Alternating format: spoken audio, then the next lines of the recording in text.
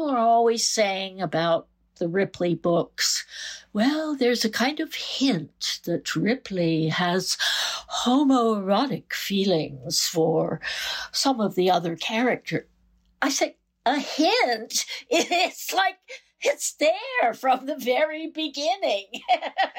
It's like Pip has great expectations.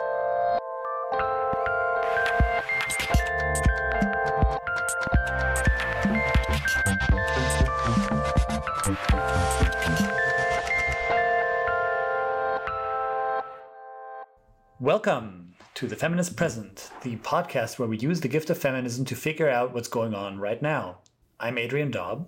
I'm Laura Good. And what do we have on tap today for the good folks, Laura? What's going on right now? What's going on right now is I have been looking forward to talking about this movie so much. This was one of the more or most hotly anticipated movies on our 90s list for me. It is The Talented Mr. Ripley, based on the novel of the same name by Patricia Highsmith, posthumous friend of the podcast, Patricia Highsmith.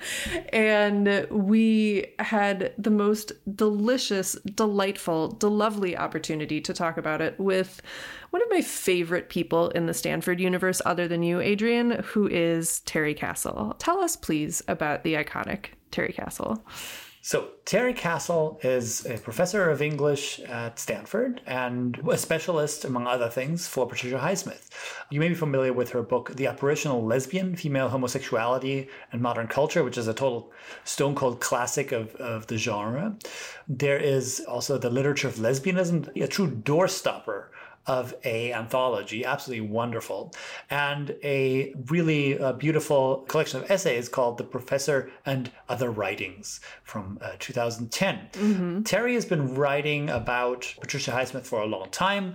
She did an edition of The Price of Salt, and most recently wrote a characteristically sharp-tongued review of a new biography of Patricia Highsmith, which, to be fair, from the sound of it, had it coming, but oh, wow. To stick with the movie we're about to discuss, she truly rode that author out into the Mediterranean and clubbed him over the head with an oar. You know, I'm thinking that there's a comparison to be made between Terry Castle and Omar Little, the anti-hero of The Wire, in that Terry has never turned her weapon on a civilian who didn't deserve it, you know? And Terry's weapon is formidable. But I'm thinking, too, if anybody out there is interested in Terry's work, but maybe not inclined to read, like, queer theory, I wholeheartedly recommend you do a quick Google on her really iconic essay, Desperately Seeking Susan, in which Terry turns her formidable instrument on her conflicted, I would call it a frenemy-ship with Susan Sontag. It's a really, really delicious read. And when you get to the ice cream scene... Yes, the ice cream is what makes me describe it as delicious, yes.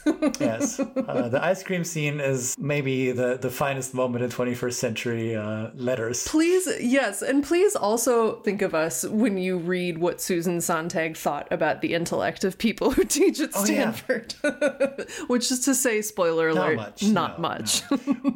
Maybe we should say a little bit about the film we're about to discuss for those of our listeners who don't know this movie. So we'll say that Patricia Highsmith has been widely adapted for film, right? There's been multiple interpretations of The Talented Mr. Ripley, Price of Salt, which became Carol. So at Highsmith, is it fair to say, Adrian, that she's been known as a very, adaptable writer for a really long time by Hollywood? Well, I mean, remember her first novel to be adapted was Strangers on a Train by none other than Alfred Hitchcock. That minor work.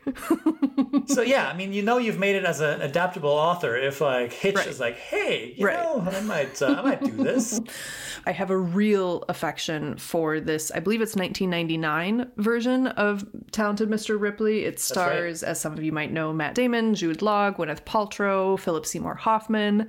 I mean, just Cate Blanchett. And it stars in typical kind of Miramax Films, mid-90s, and Patricia Highsmith fashion, The Country of Italy. Yes. Because while you're like, oh wow, everyone is so compromised and, you know, people and the bodies keep piling up, you're just like, but boy, is it all beautiful. I was going to qualify The Country of Italy as viewed by Italian Americans. Or I guess in this case, Minghella is Italian. Is he a British director? I believe he's a Anthony British Minghella? director. Yeah. Okay. What was? He's dead. So people who fetishize Italy from a distance.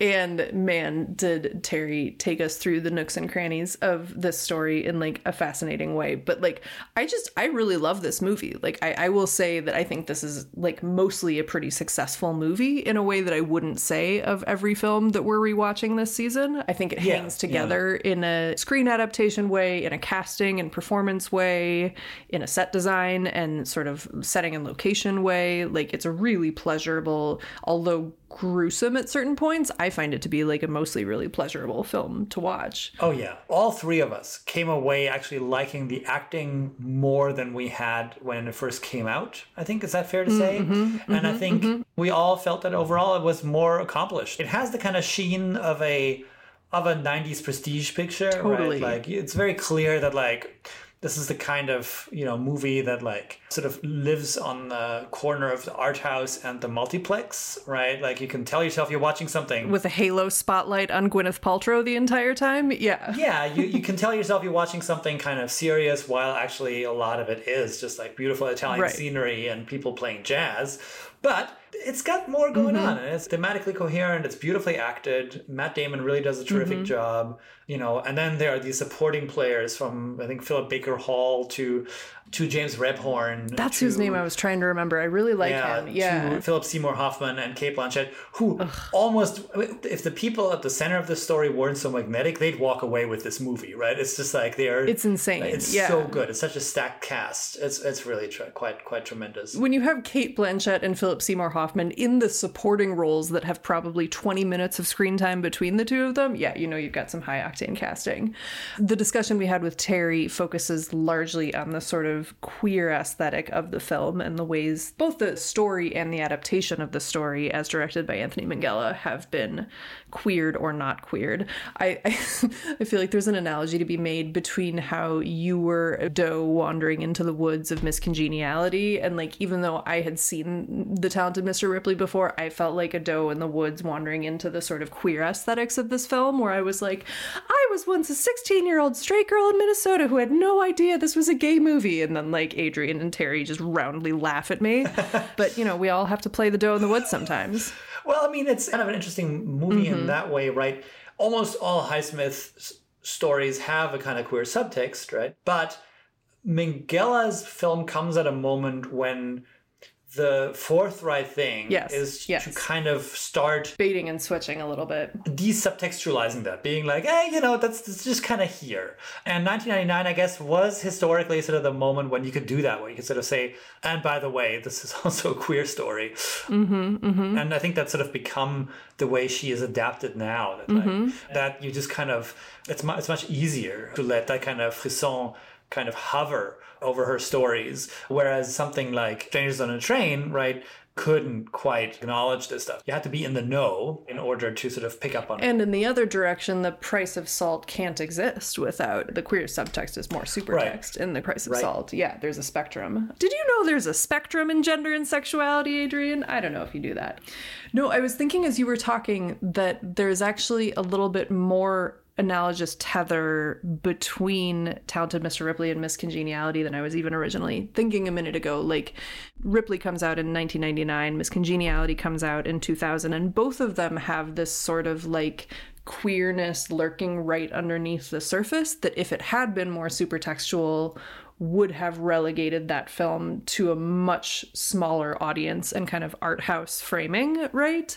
But like, I guess, although, I mean, Minghella, remember, he had just come off his Oscar win for The English Patient. And remember, isn't this also the time of Brokeback Mountain? No. Brokeback Mountain is 2005. And that is a very crucial 5 years. Oh, wow. It's that much later. Yeah. No, and there's no gay sex in Talented Mr. Ripley. Let's not forget either. There's a lot of longing gazes, but there's no sexual explicitness. I mean, Matt Damon eye fucks Jude Law as explicitly as someone can eye fuck someone, yes. And in a way that, frankly, you cannot, but when it's Jude Law you're looking at, or that era Jude Law. Or Jude Law's naked ass, yeah. Anyway, well, you can hear us disagree about this more, even in this episode.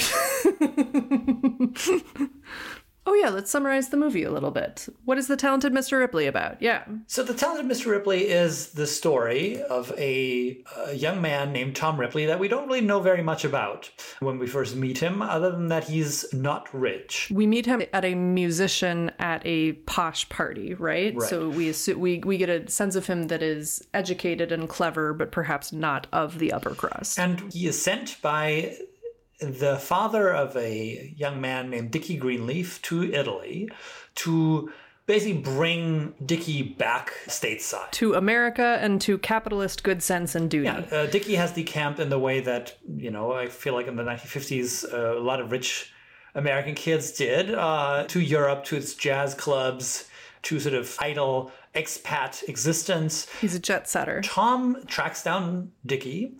And, well, we won't say very much more other than to say that almost immediately once he meets Tom, the plan either seems to change or he starts pursuing several plans at the same time, in a sense that he very, very efficiently, with a very chilling kind of efficiency, insinuates himself into Dickie's life to a point where it becomes unclear, does he want Dickie or does he want to be Dickie? Bum, bum, bum, bum. If I were pitching The Talented Mr. Ripley to an industry gatekeeper, I would pitch it as The Great Gatsby meets Single White Female. Ooh. Right? That's how I would pitch it. The Single White Female is another 90s movie that we should perhaps deserves some of our consideration. But for now, we will take it to... I'm trying to think of a famous bridge in Italy that we could take it to, and I'm... The Ponte Vecchio. Okay, Take it to the Ponte Vecchio. I'm not going to do it. Every time you speak Italian, I'm so delighted remembering that line from Inglourious Bastards about how Germans don't have a good ear for Italian accents, but your accent is very good. You defy the stereotype, Adrian. Whereas I always think of a joke from... Because we were talking about Dracula earlier.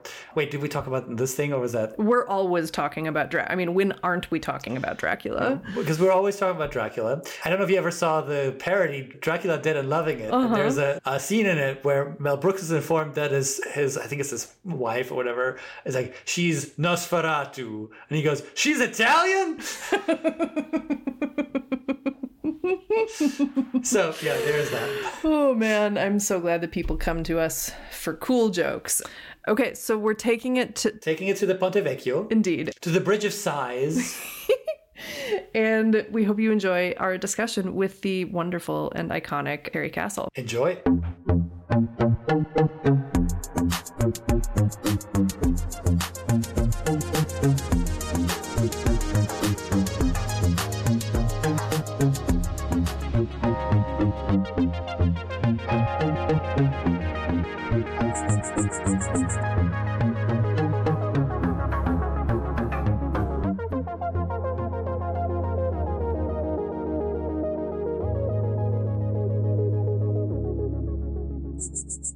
So Terry, we haven't formally met, but I did witness you be very wonderfully salty at a public humanities meeting before the shutdown, and I completely fell in love with you because you were just real salty. And in this meeting where everybody else was being really... By that you mean cancelable? Yes!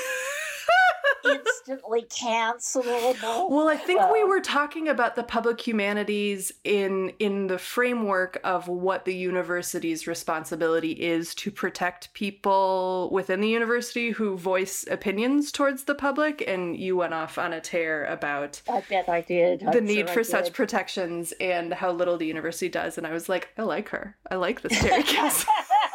Well, it's just my paranoia speaking. You can see why I like Patricia Highsmith. Yeah, sure. Of course. So we were still waiting for the academic Patricia Highsmith. The true academic Patricia Highsmith novel. Yes. She should have written a campus novel. I wish she had. Where someone wakes up to find out they've accidentally plagiarized someone else's book. That would be the ultimate. And so then you have to murder the person and take on their identity. and then you realize that they made up one of their main sources that just doesn't exist. Yes, right. Yes. Okay, so Patricia Highsmith, I love her. One thing that I wanted to ask is, when did you both first encounter this movie? Like, was this something you saw in theaters because you had been obsessed with the book? Like, what do you remember of your earliest experience of the movie? I can answer because I'm 200 years old. I saw it when it came out, which was 1999, I think. And I remember being distinctly underwhelmed by it at the time. However, when I watched it a couple of weeks ago again, I was completely blown away by it. And this is an experience that I've had several times recently with rewatching something. I don't know what it is about it. And interestingly, I had the same reaction to Carol, the Todd Haynes film adaptation of The Price of Salt, which was Highsmith's quote-unquote lesbian novel, where I didn't like it at all at first. I thought, what's her name, Rooney Mara, was terrible, and Cate Blanchett, her plastic surgery was so visible that it was putting me off every time I saw her.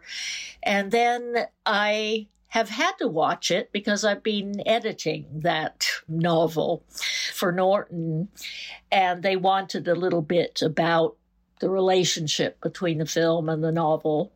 And so I've actually now watched Carol about 20 times. Oh, wow. So I haven't watched The Talented Mr. Ripley so many times, but I could see watching it again shortly because I just was stunned by it in retrospect. And the main thing that struck me right away, and I don't know if you will agree with this, Adrian, I don't know when you saw it first, but the acting is incredible. It's so good. All the main players. Yeah. All of them. Yeah. And it was a wrench for me also to see Philip Seymour Hoffman in it. I had sort of forgotten he played that part, and he was so riveting. You can't take your eyes off him, and his voice is, ugh. But even Gwyneth Paltrow, it's like, she's grown on me. She's really much better than I, for a long time, thought she was. And she adds a lot of Highsmithian complexity to that part, I think, because she realizes... Very Highsmithian complexity. I agree with you that I'm not always a Gwyneth Paltrow fan, but I really like her performance in this movie. Yeah, fuck Goop. But, like, we're not here to talk about vagina eggs. But I think that her performance is also very Hitchcockian, right? Yes. Like, I mean, I'm certainly not the first person to note the Hitchcockian parallels of The Talented Mr. Ripley. And the way she looks, like sort of Grace Kelly and very Kim icy Novak. Blonde. Yeah. Very icy blonde Gwyneth Paltrow, and also Cate Blanchett, who friend of the podcast, Ingu Kang, refers to as Kathy Blanket, which I really like. Yes. Right. But Adrian, what do you think? I had seen it a little bit more frequently, I think, over the years, because it's one of these movies that shows up on streaming services from time to time. I saw it on DVD when it first came out, so maybe a year after it first came out. And I was pretty smitten with it then. I think I felt I couldn't really like it because Matt Damon was not someone one should like. You're right. And certainly wasn't at the time. And even though I think I was even then kind of aware that the movie kind of used his sort of pretty boy image in a really canny way, in the way that it unearthed this kind of blandness in him that you're like, yeah, he's affable enough. Yeah. Of course these people would fall for him. Yes. And, you know, he doesn't do this thing where like pretty boy goes sinister. It's the sinisterness is the prettiness in some way, right? Yes. So I thought that was fantastic. I must say that, rewatching it now, the Philip Seymour Hoffman performance is just so is heartbreaking. It's also it feels to me closest to the spirit of the book. I mean, I think that the movie does some interesting takes on the book. Freddie, the character, feels like straight out of the book. And the scene where, well, spoiler alert to people who haven't seen a 20-year-old movie, but where Tom is obviously being put into the position where he has to kill Freddie is so perfect because he has this unctuous intensity, and you can tell that he's putting it all together bit by bit in this kind of slovenly way. There's almost this relief when Tom Ripley brings the bust down on his head. Onto his head, yeah. As you know, I've been rereading the book this week, and he actually doesn't kill him with the bust in the book. No, exactly. I forget what it is that he uses. An ashtray. It's like D.H. Lawrence in Women in Love when Lady Ottoline Morell smashes Rupert over the head with an ashtray. It's so interesting. There's a beautiful essay you wrote about Highsmith not too long ago in the LRB where you called Highsmith the poet laureate of Oops, I Killed Him.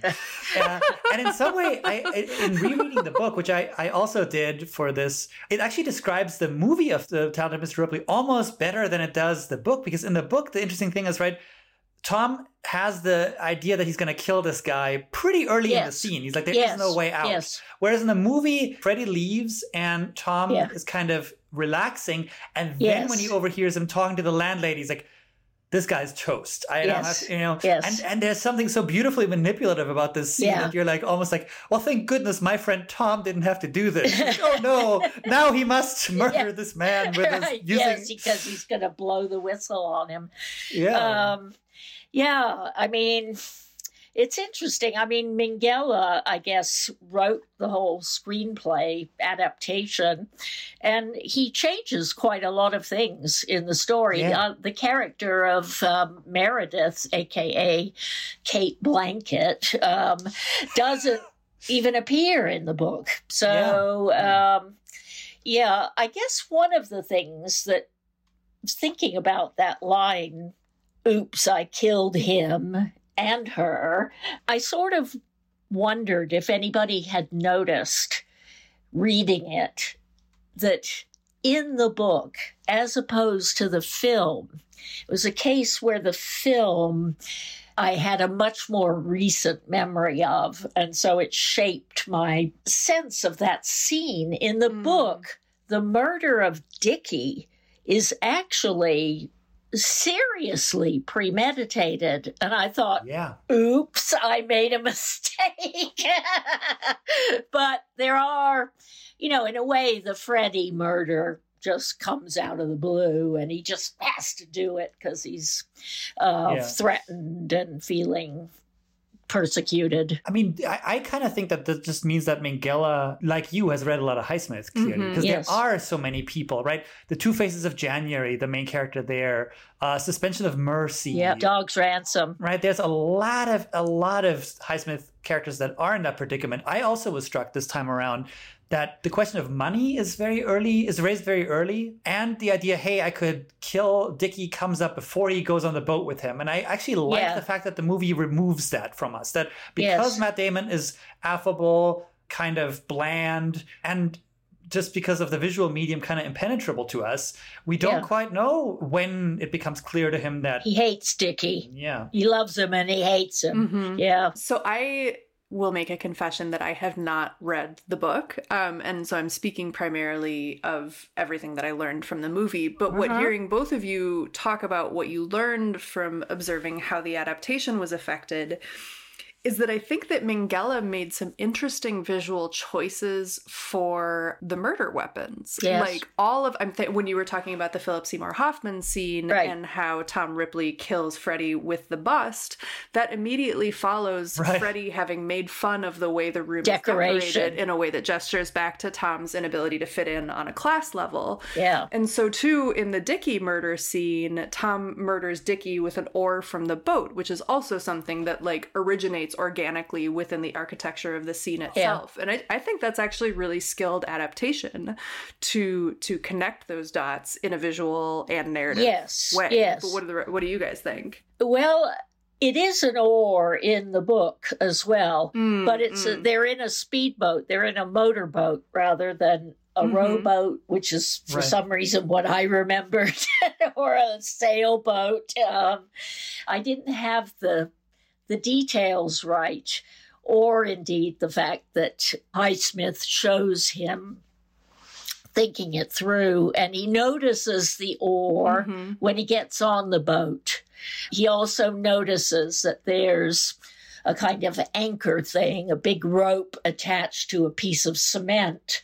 And that's obviously what he's going to use to weight down Dickie's body once he hoists him over the side. I mean, I think you're right that there is something about the cinematic adaptation of this book particularly, but maybe this is true for something like Strangers on a Train as well, where almost the pictures almost become more vivid than the text itself.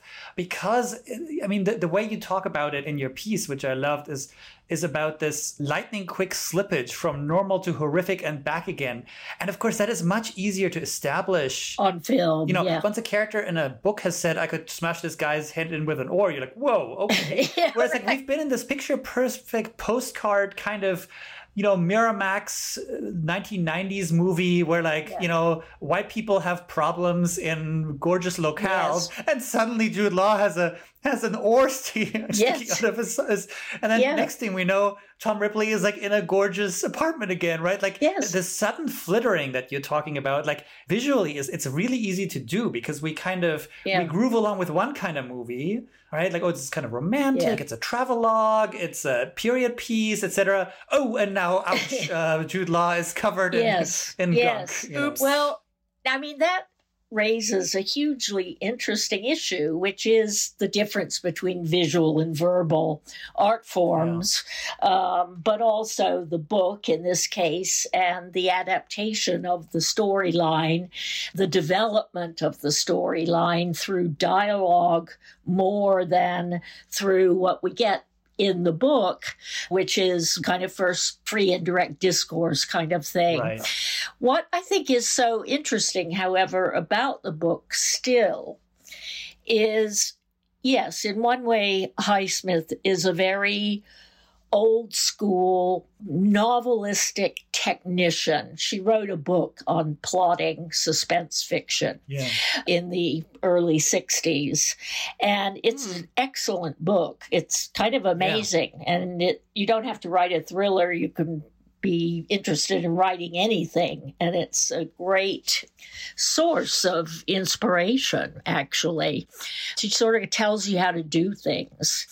So she realizes at a certain point that she's got to shift very gradually, but nonetheless intensely towards Ripley murdering and wanting to murder, because it has not been established that thoroughly before. Or you go for quite a long way and you're thinking, well, this is a weird relationship, and he seems to be in love with Dickie, and so on. And the jazz, which is another, in the film, the Minghella element that's been added. So she has to do what is a kind of basic writing task, which is to change the circumstances enough that we don't rebel against the plausibility of it. Right. And some people could say, well, she doesn't do it enough, or it seems stagey when writers have to do this. I mean, Virginia Woolf always used to talk about getting a character into a room and out of a room in a way that would not make the reader feel manipulated. And you look at it in the book and you think, wow, she does bring it off. I mean, you can tell you're in a kind of old-fashioned fictional universe, the realm, it seems like, of the lisible, or what Barthes would call the readerly, that is convention-bound, but she does it. I guess it would make a very interesting class or course or something to compare the adaptation of The Talented Mr. Ripley with, indeed, the adaptation of The Price of Salt, Carol, because both novels are written in a very disciplined way from the point of view of the protagonist. In Ripley, it's Ripley.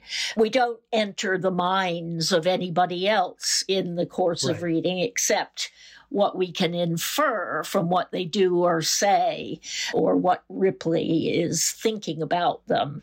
The same is true in The Price of Salt. We see everything through the eyes of Therese, the Rooney Mara character. And in the novel, there are no scenes in which Therese is not present as the viewer. Right. Whereas in the film version, Phyllis Nage, who was the scriptwriter for that adaptation, has scenes of Carol by herself, for instance, in her lawyer's office and fighting with the other lawyers and so on, fighting with her husband hard. With her ex. Exactly. And that can't happen in the novel because we just have to stick with Therese. And it works perfectly there because one reads that novel. I think if you're sort of its ideal target reader, you're falling in love with Carol as fast as Therese is. And, you know, it creates a kind of youthful, infatuated state of mind. Oh, what's she doing now? And I'm waiting for her on the curb. And where is she? And things like that. And Therese is a basically plausible character in the sense that she seems trustworthy to us and in a way simple and not hugely sophisticated until sort of quite late in the novel. But with the case of Ripley, we're doing a slide from a guy who, well, he seems in the backstory parts of it in New York, he seems definitely sly and involved in little illicit schemes of one sort or another, but harmless in a way. And we're going to see him morph into truly someone who commits monstrous acts, and they just seem to get worse and worse and worse. And so in some ways, the narrative point of view is the same in both. Sort of, it's Highsmith's mode to focalize things through the protagonist, but it's with a very different result. You're sort of horrified by your own identification with Ripley. Right. The movie makes so clear that the whole disaster is set in motion by his identification, makes the power of the viewer's identification, or I guess the readers in the case of the novel, all the more powerful. Oh my God. I also think that like there is something about in his prime Jude Law and in her prime Gwyneth Paltrow, that's just kind of hateable, right? Yeah. I mean, like, that's the thing. They're so unbelievably attractive. They're so unbelievably beautiful. I mean, it's not jeunesse dorée. It's whatever comes after jeunesse dorée. It's like platinum jeunesse or something like that. Right. They're stratospheric in their attractiveness, and you're like, someone really should take an oar to these people, right? And they fuck up everyone's life. Yeah. Well, yeah. I mean, the scene, which I had totally forgotten. Now, I know you wanted to talk a bit about the kind of gay thematic. Oh, yeah. And in this film, I had blocked this scene out. I did not remember it. And that was Jude Law in the bathtub and Tom Ripley. Yeah. Matt Damon has come and is sitting, by the edge of the bathtub. Platonically sitting by the edge of the bathtub. Platonically asking to get in, Nothing gay about that. Yes. Like friends do. Exactly. Of course. And then we see Jude, and I assume it was he, not a body double, but we see him naked from the back walking. He's got a nice ass. Oh my God, I couldn't like 2 scoops of ice cream. You all said it, not I. Yes, gelato. Yes, 2 scoops of gelato, maraschino cherry or something. So, well, I wondered why I blocked it out, but I also wondered what your take on that aspect of the film is nowadays. Adrian? I mean, so Laura texted me yesterday that it's the gayest movie. I think you said you'd forgotten just how gay it is. So gay. Yeah. So like, I have to narrate a little bit because I think that I'm going to assume that I'm the only person in this conversation who is a straight presenting teenager in the Minnesota suburbs when this movie came out. And I remember, I don't think I saw it in the theater, but I remember seeing it around the time it came out. And when I saw it as a teenager, the gay layer completely eluded me. I missed it entirely. Yeah. I want to come back to that. But I think that, and it did come back in my life,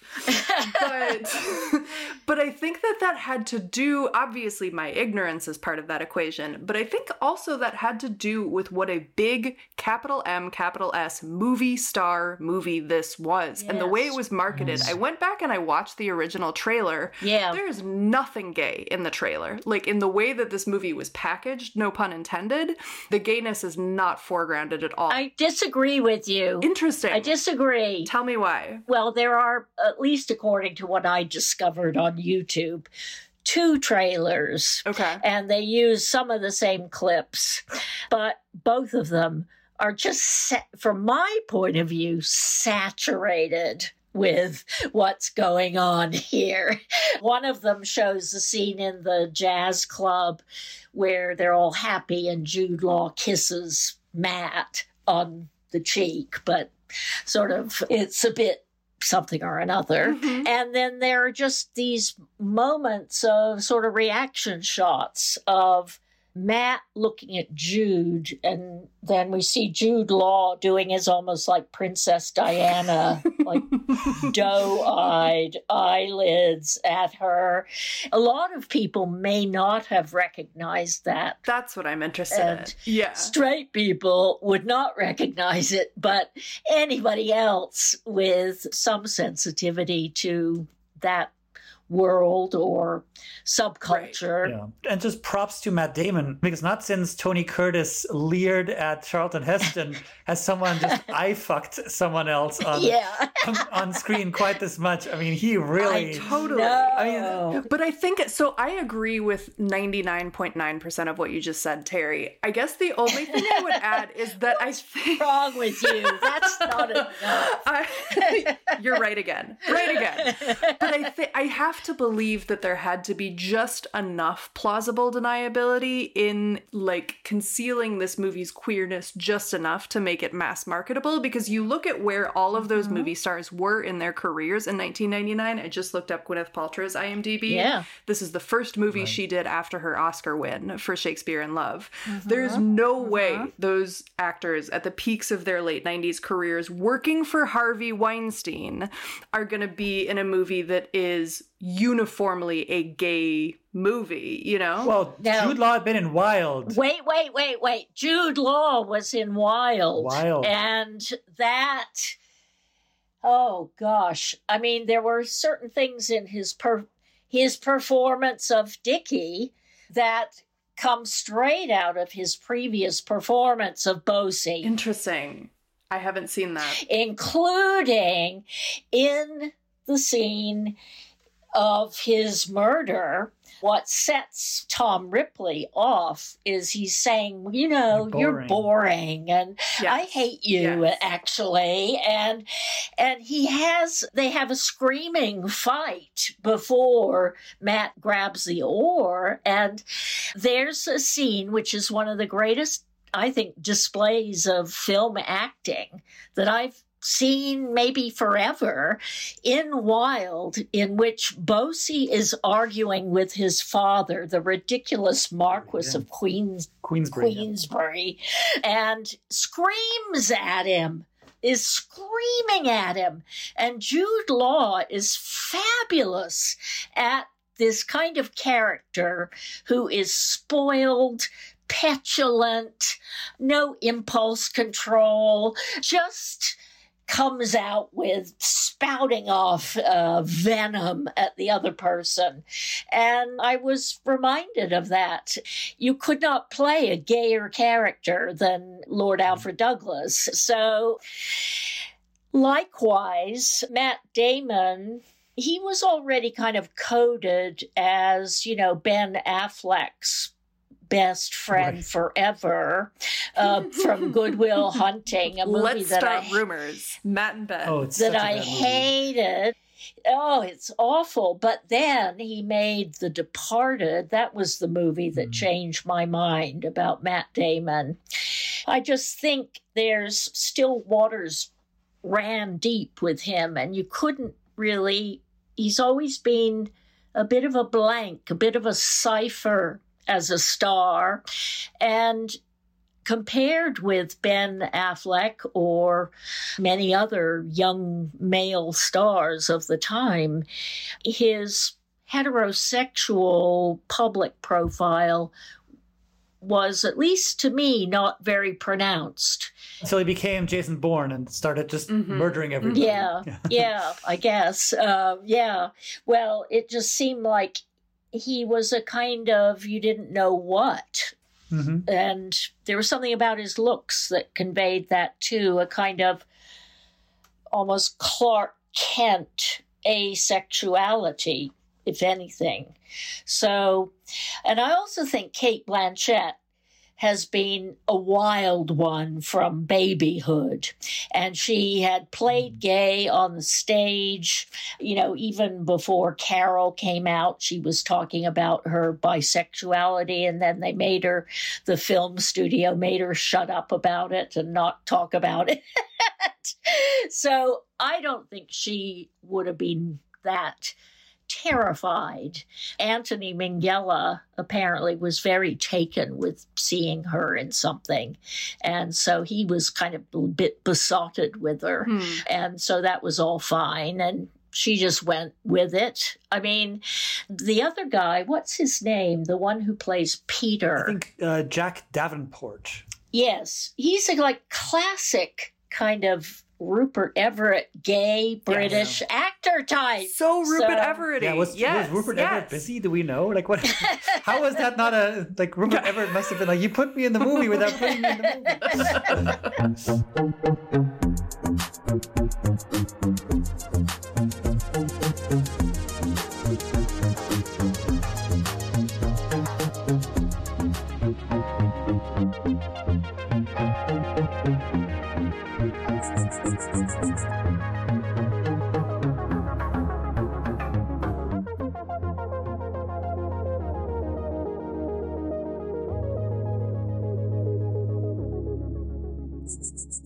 One of the interesting things in rewatching it this time around was, while I thought the queer subtext was so strong, the interesting thing, of course, is the blandness of Damon and the queerness of the Damon character, in the way that, like, ultimately Dickie comes off queerer than Jude, and Tom does, right? There's an interesting way in which, when Tom asks him, what's it going to be, Dickie, the sax with the trumpet or something like that? Yes. You're like, yeah, I mean, fair point, Tom. Like, this guy just exudes kind of a pansexual energy here.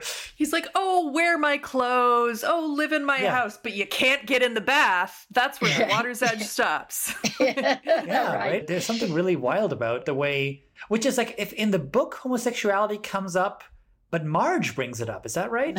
Because I know a lot about Highsmith herself and her feelings about gay men in particular, I feel like in the book it is very explicit from pretty early, before he even gets to Italy. Indeed, the whole scene of Mr. Greenleaf, the father, kind of following him into a bar. Oh, I never put that together. Oh my God, yes. Now that you're saying it like that. It's there. Well, this is like Highsmith. She's got all of these kind of embedded clues. And the person that Tom Ripley is, he's staying in some guy's house, but there's been some other older guy that he now finds repulsive. Ripley, that is. There's like, in this backstory, it seems that Highsmith is imagining for him only doing it very elliptically. So you have to be paying attention. But I think all the bits are there that he's been living a gay life since he was a teenager and in New York. And I think she even suggests very delicately at points that he has been a hustler in New York. And that's how he's earned money until he figures out these schemes for extorting people of their income tax. So I was surprised because I'd always thought, oh yeah, people are always saying about the Ripley books, well, there's a kind of hint that Ripley has homoerotic feelings for some of the other characters. I say, a hint? It's like, it's there from the very beginning. It's like Pip has great expectations, right. And we know it. And the relationship with Aunt Dolly or Dottie, whatever her name is, he's obviously run away from her so he can go about his business, his secret business. And that was, in a funny way, that was Highsmith's life in New York, right, too. That's true. So she knew all about it and presenting this kind of mask-like self to people. I love the way you put embedded clues, and I can't, there were some of those in the movie too, beyond the obvious homoerotic layers. There were some very small details that I can't speak authoritatively whether they came from the book or not, but there was in particular one pair of scenes that really struck me early on when Tom gets to Rome. He's just sort of wandering around Rome, taking in this like giant cosmopolitan city, and you see him observe a man sitting on another man's lap, and like that gives a certain signal, and then that shot is immediately followed by Tom going up some plaza steps as a pair of nuns go down the plaza steps. And I just thought that was such a clever, like, homosocial echo, and also such a clever, like, geometric positioning, right? Like, in the visual language of the film, we're seeing homoeroticism, like, descend upon Tom, even though it's never being stated explicitly. Yeah. And I thought that was so well done. That's great. In the direction. Oh, that's great. That's great. I just read, and I can't claim to be a expert on everything, despite you can. You can here. On this podcast, you may. On this podcast, you are. Yeah. But apparently, the two men, where one is sitting sort of straddling the other, just on outside a cafe or something, there is a photograph by Cartier-Bresson. Oh my God. Which is the same image, basically. And so... Excuse me, Professor, what a pull. Minghella. Yeah. And so that, at the very least, is symptomatic of how aware Minghella and his production designers were thinking about this.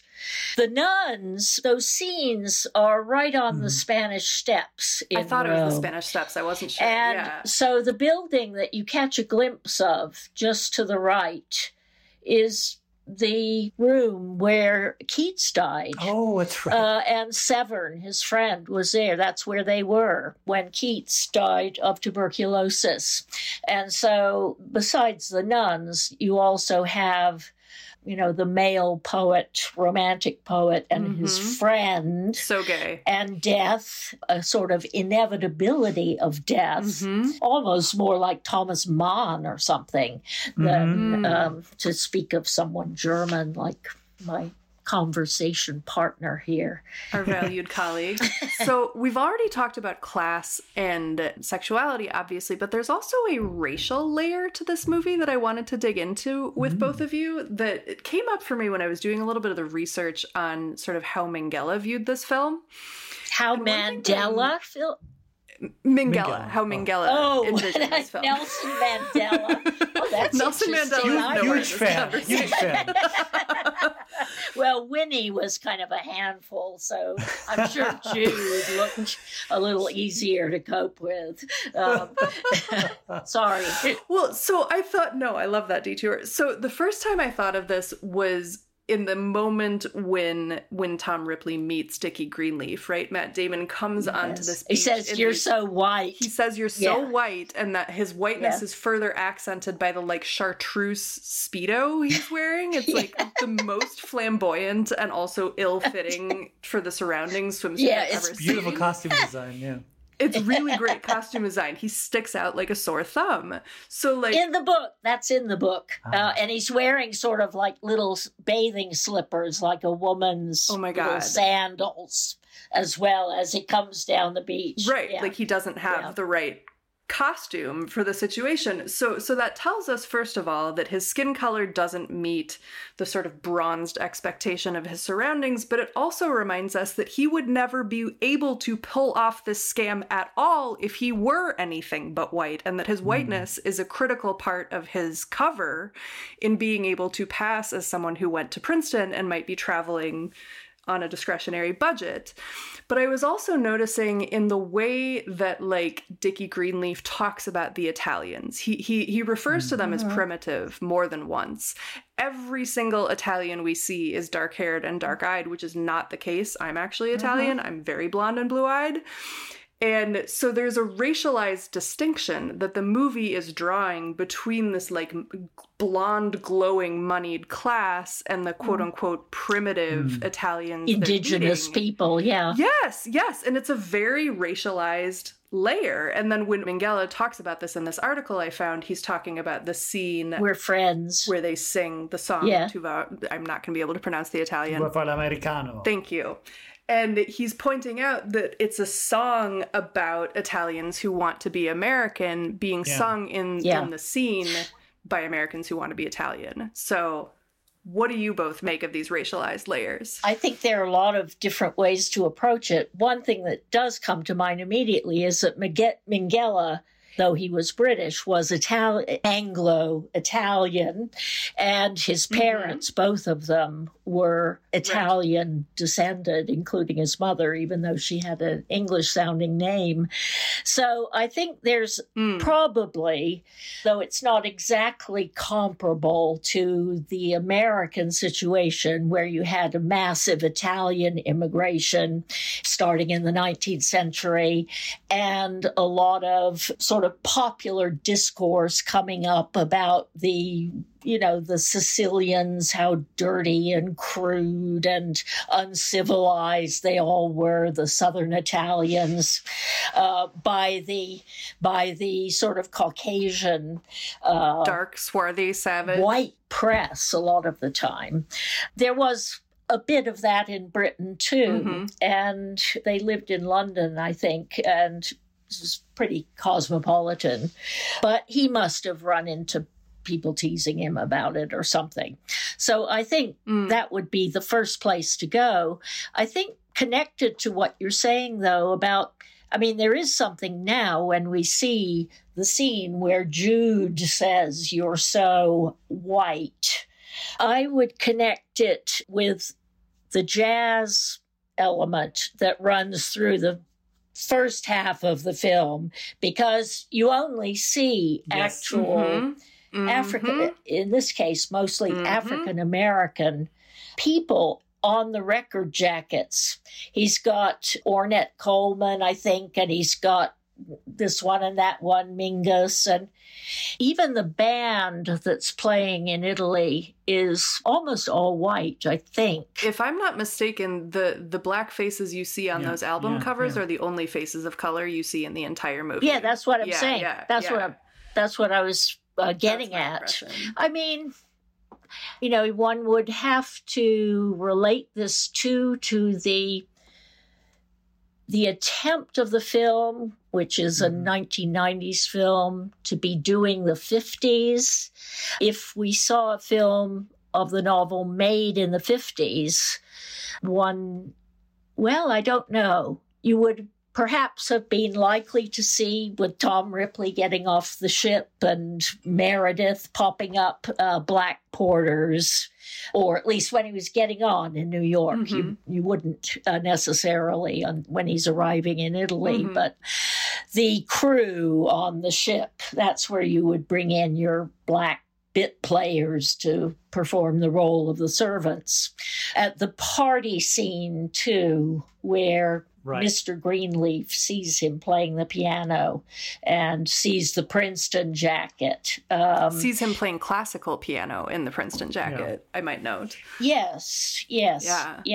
Anyway... I mean, I must say that the way I'd always thought about the comment about how white he is, I mean, I think the racialized dimensions of this are clear, but it is also about what makes Dickie so upsetting for Tom is his ability to slip into and out of identities, right? Which is privilege itself. Right, exactly, right? Yes. And the fact is that he can go to Italy and start looking, quote unquote, like an Italian, which of course he doesn't, but but there is this kind of, right, the bronzeness is that of someone who has the privilege to remake himself. And Tom in the movie basically realizes that unless he gets violent, he doesn't have that same privilege. But I guess I hadn't thought about the fact that that's, of course, in the 1950s, right, in the wake of the war, et cetera, of course, the ability to remake yourself or not is both an extremely important one, and it also has often a lot to do with sexuality, right? That a lot of people who stayed in Europe, and I'm imagining maybe Freddie is one of them, right? Unclear whether he is. Yes. Right? Interesting. And Marge, too, in a way. Yeah.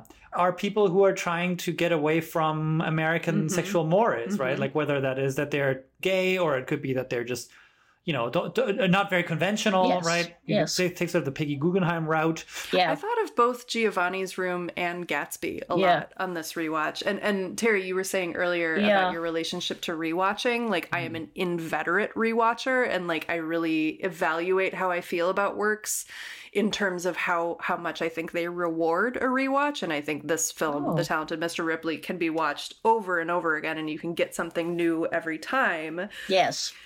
But I was thinking about this, Terry, when you were talking about Carol and the price of salt, too, in a way that's very similar to Gatsby in some ways.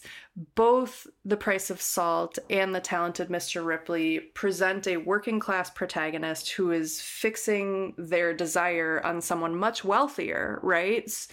Glamorous, yes, exotic. So sexual desire and capital basically are both kind of conflated in those gazes. Like, Terry, can you relate that a little bit to what you know about Highsmith? Like, was that representative of her? Yes, totally. She was from Texas. She was from Fort Worth, basically. And her grandparents were fundamentalist Christians and ran a boarding house. Her father was a total grifter who ran off as soon as she was born. Her mother was very beautiful, but also, how can I put it? They were all sort of what one used to say innocently and what one was oneself, white trash. But the little interesting wrinkle was her mother somehow got the training to be a commercial artist. And so she, and especially when Highsmith's stepfather, Stanley Highsmith, came around, he was also a commercial artist. And so they went from Texas to Manhattan to get jobs in the 40s, or actually maybe late 30s. So Highsmith had a kind of split experience between living as a child in Fort Worth, Texas, then being transplanted, and they lived in the village, and her mother and stepfather worked as graphic designers. Then she herself went to Barnard for college, and you can see her. She's there from, I think, 1939 or so, is through the Second World War, the first years of the Second World War, and then really launches herself on Manhattan. And it's clear that she's sort of almost appallingly upwardly mobile. She is desperate to meet famous people, and she succeeds because the thing about her, when she was young, she's incredibly beautiful. She was stunning looking. She really was. And she became like a sort of monster later in life, but she was so beautiful. She slept with men and women both, but also what drove her was a desire to get to Europe. It's like Manhattan wasn't good enough. This was all when she was about 20 years old. And so she did go, and she had just finished Strangers on a Train, and Hitchcock had actually bought it the same week, I think it was issued. Incredible story. I mean, she had this instant success as a young woman. So she went from having very little. She'd been working part of the time as a kind of comic book writer in a sort of comic book factory in Manhattan. And all of a sudden, she's the successful novelist of the moment. That fame that she briefly achieved in the U.S. did not survive, in part because she relocated basically to different places in Europe, France and Switzerland.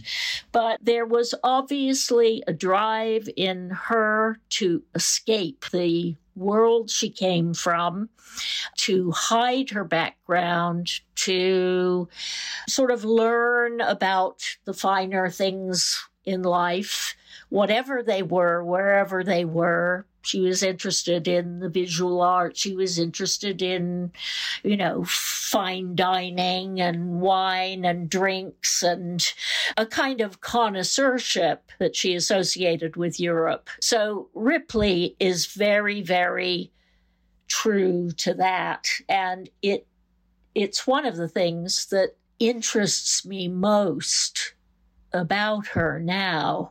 This desire to erase a past that was extremely painful to her. Hearing you explain it like this, and I must say I've read 2 of the biographies of her and have always been struck by this as well, but I hadn't sort of put it together that Minghella, of course, in his film, kind of plays up the class angle a little bit more even than she does, even though it's very clear in the Ripley novel as well, in the sense that one of the things that I'd completely forgotten is that in the movie, Tom pretends to know Dickie. In the book, he did actually go to Princeton. In the book, he does. They don't seem to have been close or anything. No, he doesn't. He rings a bell. No, he doesn't know him. But he says like this name rings a bell. I know, but that's the weird. That is the uncanniness of Highsmith. And how she starts to destabilize our sense of. Okay, so she doesn't. I'm wrong. He didn't go to Princeton. No. But I guess I thought they crossed paths some other way. No. Well, never mind. Then. The reason why I bring it up is that the Minghella movie, right, plays up, I think, the class difference partly. Laura mentioned the fact that this is a 90s movie and like the queer subtexts are somewhat hidden. There's, of course, the other thing that you're trying to get away from in at this point, late 90s movie, which is the murderous gay stereotype, right? Like Andrew Cunanan, yes. Right. Andrew Cunanan, you're trying to get away from. This is the movie that started, the decade that started with Basic Instinct, right? Yeah. And in some way, we can all get, the idea of someone murdering because they're gay is something that you're not going to want to put in your movie anymore. Yeah. The idea of killing because that is the American dream. Yeah. I mean, what could be more American than that? Yeah. So I feel like there's an interesting thing that the movie kind of talks about class in order not to have to talk about sexuality that much, which, as you point out, Terry, is actually a really interesting thing. It's a very Highsmithian move. She's also really good at kind of not forgetting about sexuality, but subsuming it under questions of socioeconomics in a way that feels that sort of makes it also part of the story, but not the main point of the story. It almost makes class a red herring. Like, it's not quite a red herring in the sense that it doesn't lead anywhere, but I love the way you just laid that out, because that depicts how both the book and, well, I guess I can only speak for the movie, how class is at the foreground of the movie. Like, that's the surface of the water, but the queerness is actually what animates all of the drama underneath. It's the whole bathtub. That's the whole bathtub. Yes, exactly. Couldn't have said it better myself, my valued collaborator. I don't know that it's an either or, though, for Highsmith. It's... she, to some degree, obfuscated her background, hid her Texas roots from everybody, and did the same with her sexuality to some degree.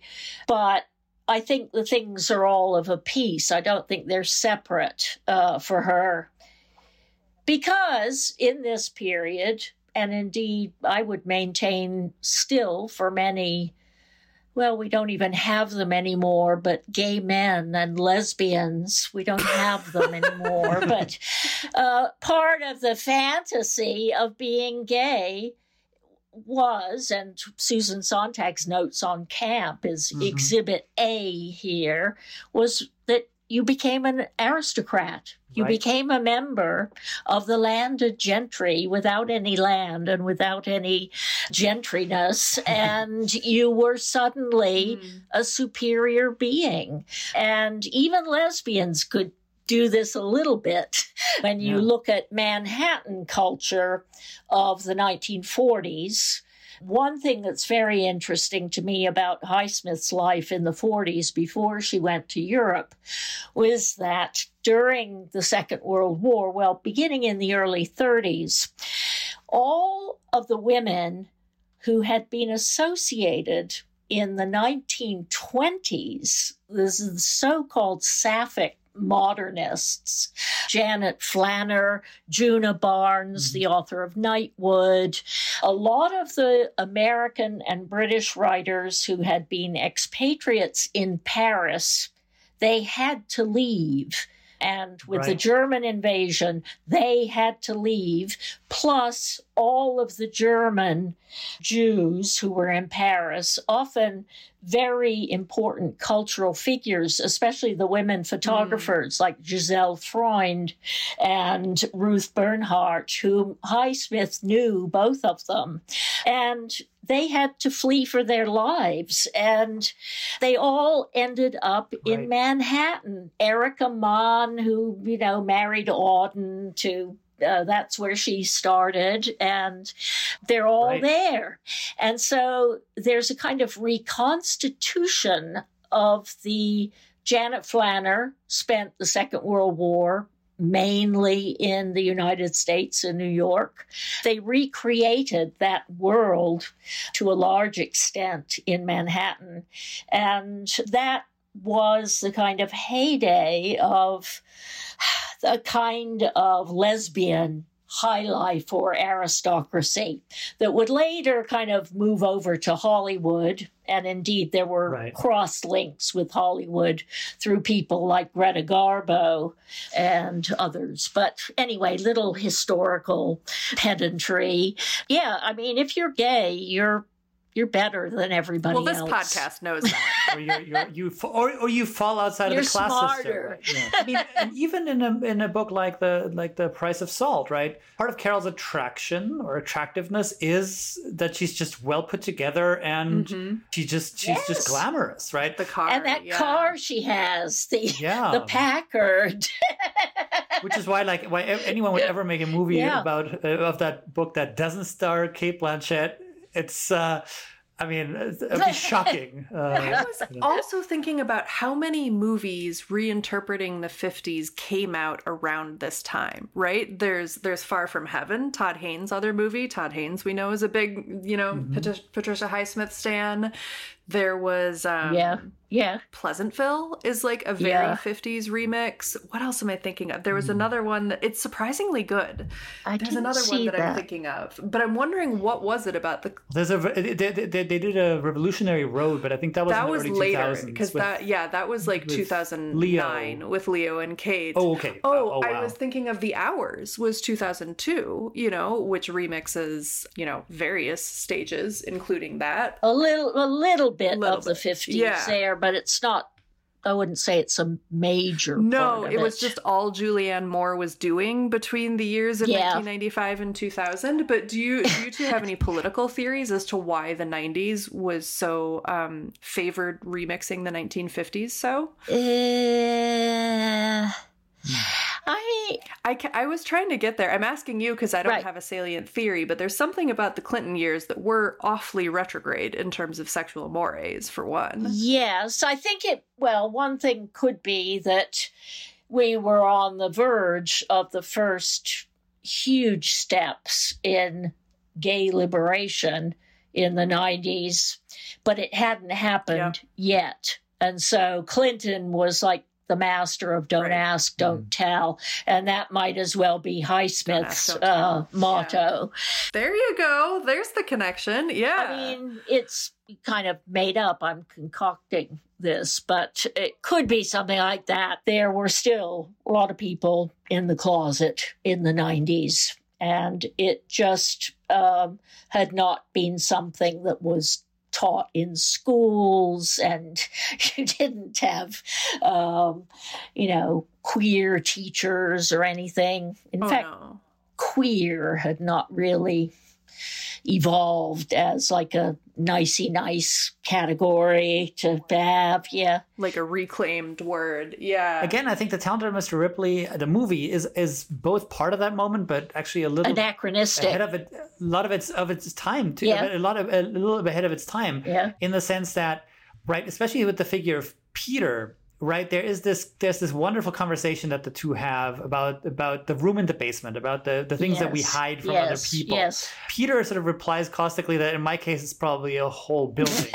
And of course he's thinking about homosexuality, right? And there's this really interesting thing where, like, part of the, I don't want to say it's a joke in the movie, but it is this running thing that Tom can kind of confess to being a psycho killer, and people assume he's just coming out of the closet. There is something like that's, to me, kind of a really sly game on a world in which certain things have to be secret, and in which certain things are crimes. And here's a guy who's like, I've committed many crimes, and people are like, oh, it must be about homosexuality. It's like, oh, no, it's about the oar.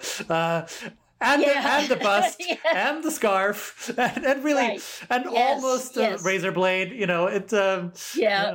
Yes, exactly. And all the kind of rummaging through Dickie Greenleaf's closet to try on his clothes. I don't know that we're quite far enough from it to see this, but something I'm always interested in sort of costume dramas, which this is, or historical dramas, which this now is anachronistic details that come into it. I objected in my own mind on this front to the women's hairstyles, which I thought were completely anachronistic, especially Gwyneth Paltrow. Anyway, the sex scene between Jude or Dickie and Marge in the boat, where Tom is watching, and then Freddie is watching Tom. And how's the peeping, Tom? Yes, right. Yeah. In the book, it's presented as not being clear to the characters within the book whether Dickie and Marge are sleeping together. Right. And Dickie, in fact, says at one point, well, of course I'm not sleeping with her. We're just friends. And you sort of don't necessarily believe it, but Tom seems to accept that, but who knows? But there's not going to be any doubt in the 1990s version that Marge and Dickie are doing it. Well, because that's why the straight audience goes to see the movie, is to see Gwyneth Paltrow and Jude Law do it. That's a good point about the anachronistic hairstyles. I had a moment of wondering if Gwyneth... And the makeup. Yeah, the makeup, for sure. I had a moment of wondering if Gwyneth Paltrow's two-piece bathing suit might be anachronistic. Do you have an opinion on that? It might be. It seemed a little scandalous for the late 50s. The bikini was a phenomenon of the early 60s, mainly like a Girl from Ipanema and that kind of world, Copacabana. But there were a few things like that troubled me. But, it's more like a fun thing to think about.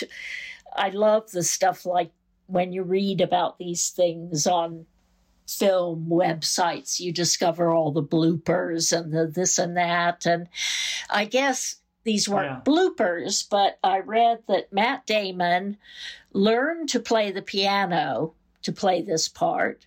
And he also lost 30 pounds in order to play it. And I thought that, yes, he was very white and pasty looking, but he was also like buff, like he'd been working out in a gym.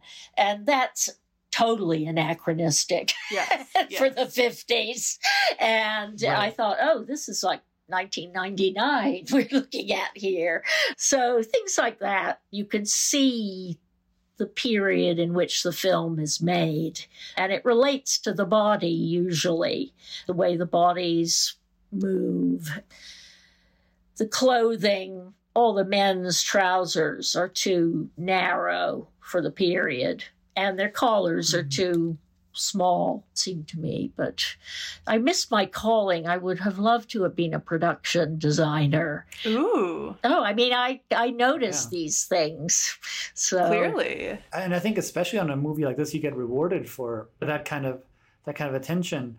Very much. And it's true that I hadn't thought about the fact that his buffness still kind of shines through and actually doesn't ruin that scene, but it does make it less effective, right? I mean, the fact that it jumped out at me too. That the chiseled looks of Jude Law are supposed to be about a body that's been kind of obscenely out there in a way that in that era it wasn't supposed to be, which of course would have been perfectly Highsmithian, right? I remember that hers is the first biography of an author I've read that had nudes of the author in it. And I was like, that's how you know you've lived a successful life. If you're a biographer, it's like, I don't know which nudes I should include, but definitely these. Yes, the Rolf Tietjen photographs, her gay lovers photographs of her. Simone de Beauvoir had some pretty good nudes too. There's that really iconic shot of her ass in the mirror. Anyway, feminist nudes. That's what people come to this podcast for.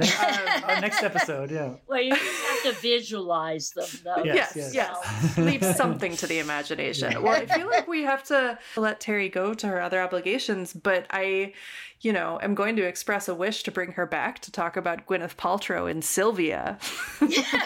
That's a joke.